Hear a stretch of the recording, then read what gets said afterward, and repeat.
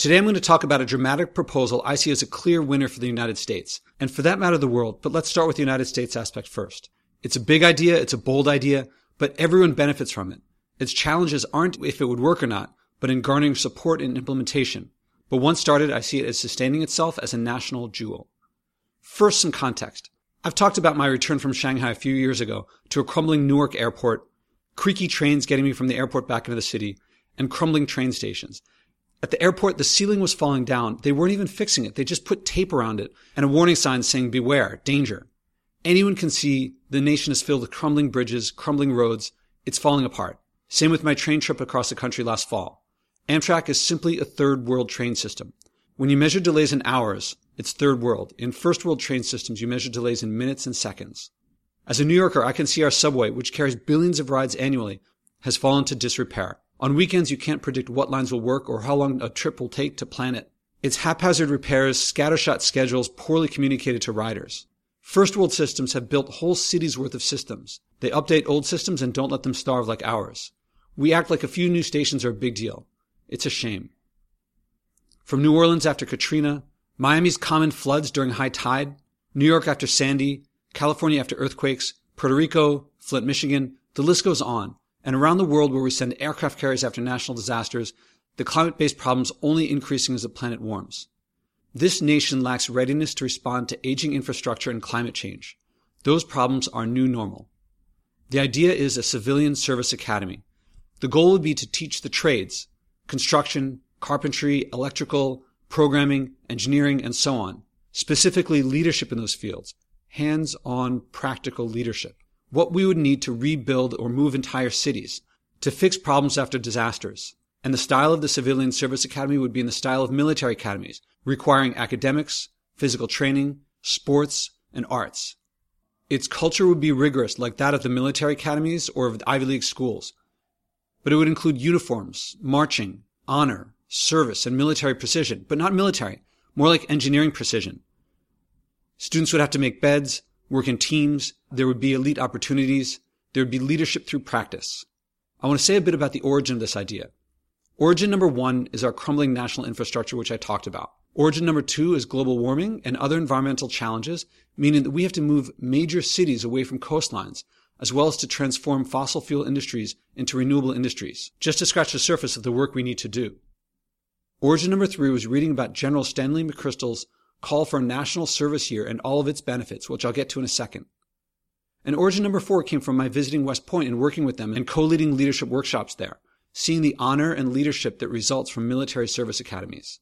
The me of a while ago would have been skeptical about applying military service academy principles to regular education. And if anyone supports freedom education, I do. But I get that different people respond to different types of education. Having seen the culture and history of West Point, I see that that style of learning is right for many people. I think it applies very well to this situation. Effective leadership training requires hands-on, practical experience. I might also add the historical value of things like the Peace Corps, Marshall Plan, Teach for America, and many comparable institutions. Many resources on global warming and other environmental problems say, we have the technology, it's a matter of will, which tells me it's a matter of leadership. We can do these things to move cities, to change industries, to pollute a lot less. Again, it's a matter of leadership. Frankly, this nation's institutions are not producing leadership in these areas. I don't think anyone's surprised or would be angry for me to say that. I think it's a statement that most people would agree with.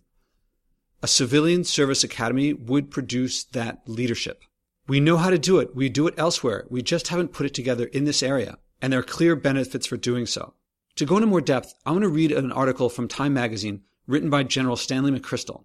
I hope he doesn't mind that I read the entire thing, but I'll put the link to it in the podcast page. And I find it inspirational. It begins. America needs a restart.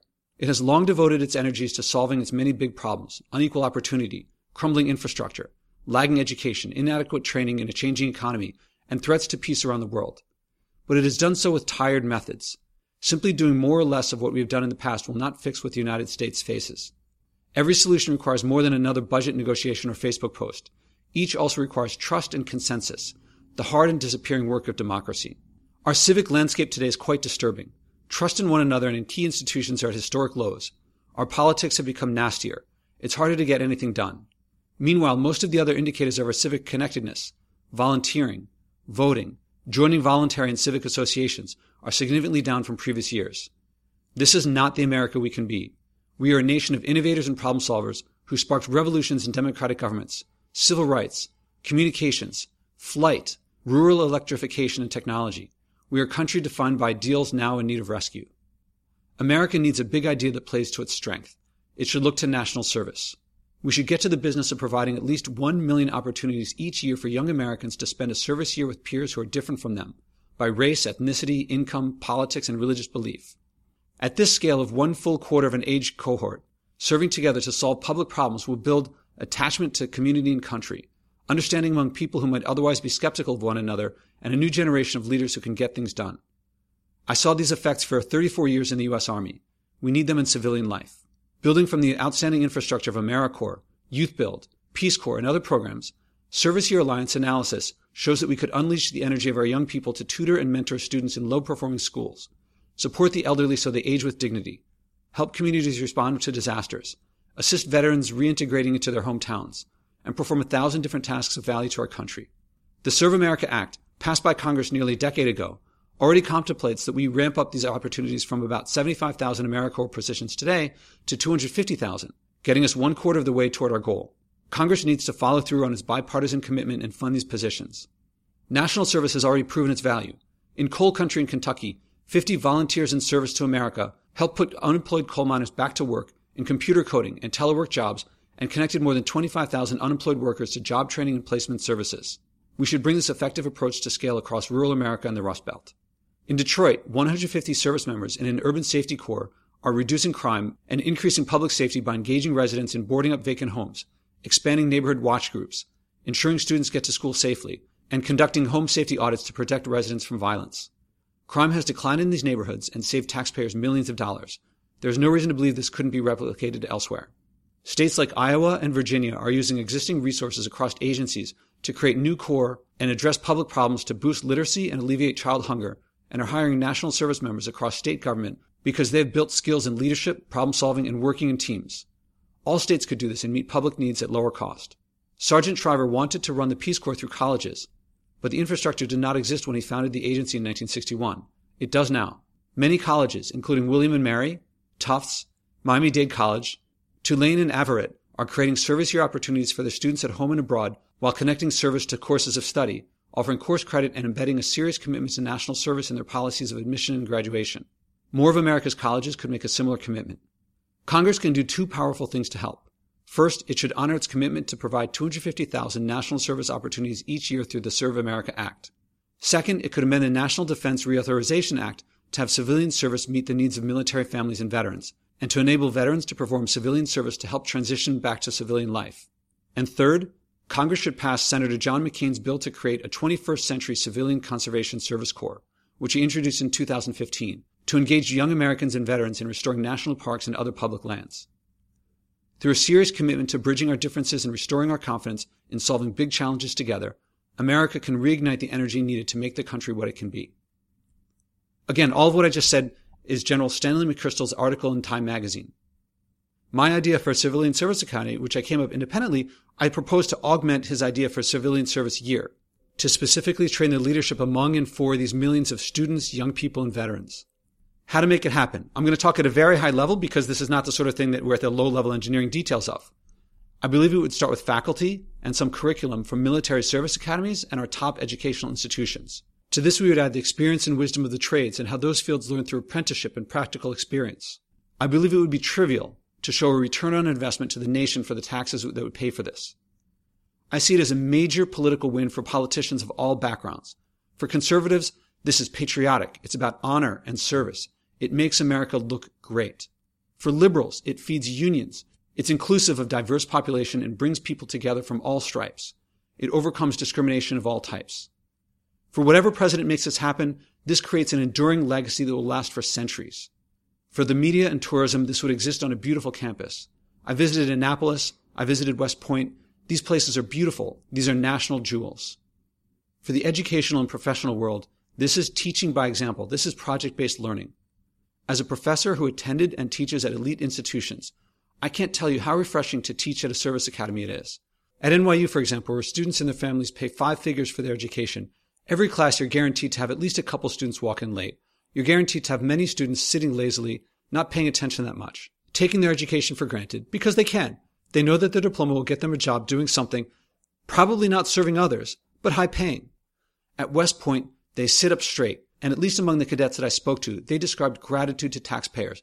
They described their role as serving others and the nation. They chose to go there and worked hard to get in, so those traditions and that culture is voluntary. It's not imposed on them. They want it. They thrive in it. A civilian service academy would help relieve the military of non-military duties that nonetheless require training and coordination but not weapons or force.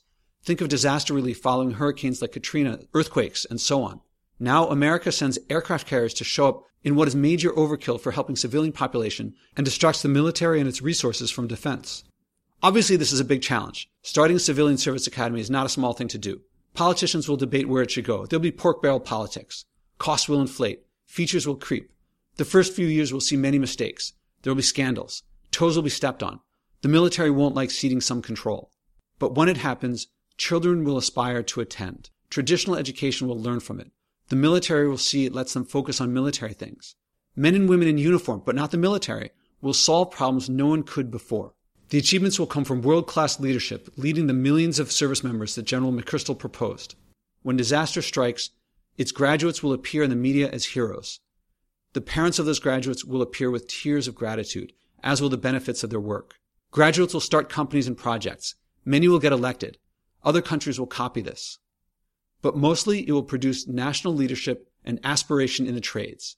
It will elevate the role of labor. It will create a national active treasure, a jewel, that is not just a pretty monument, but an educational institution actively teaching all future generations leadership in fields of national value.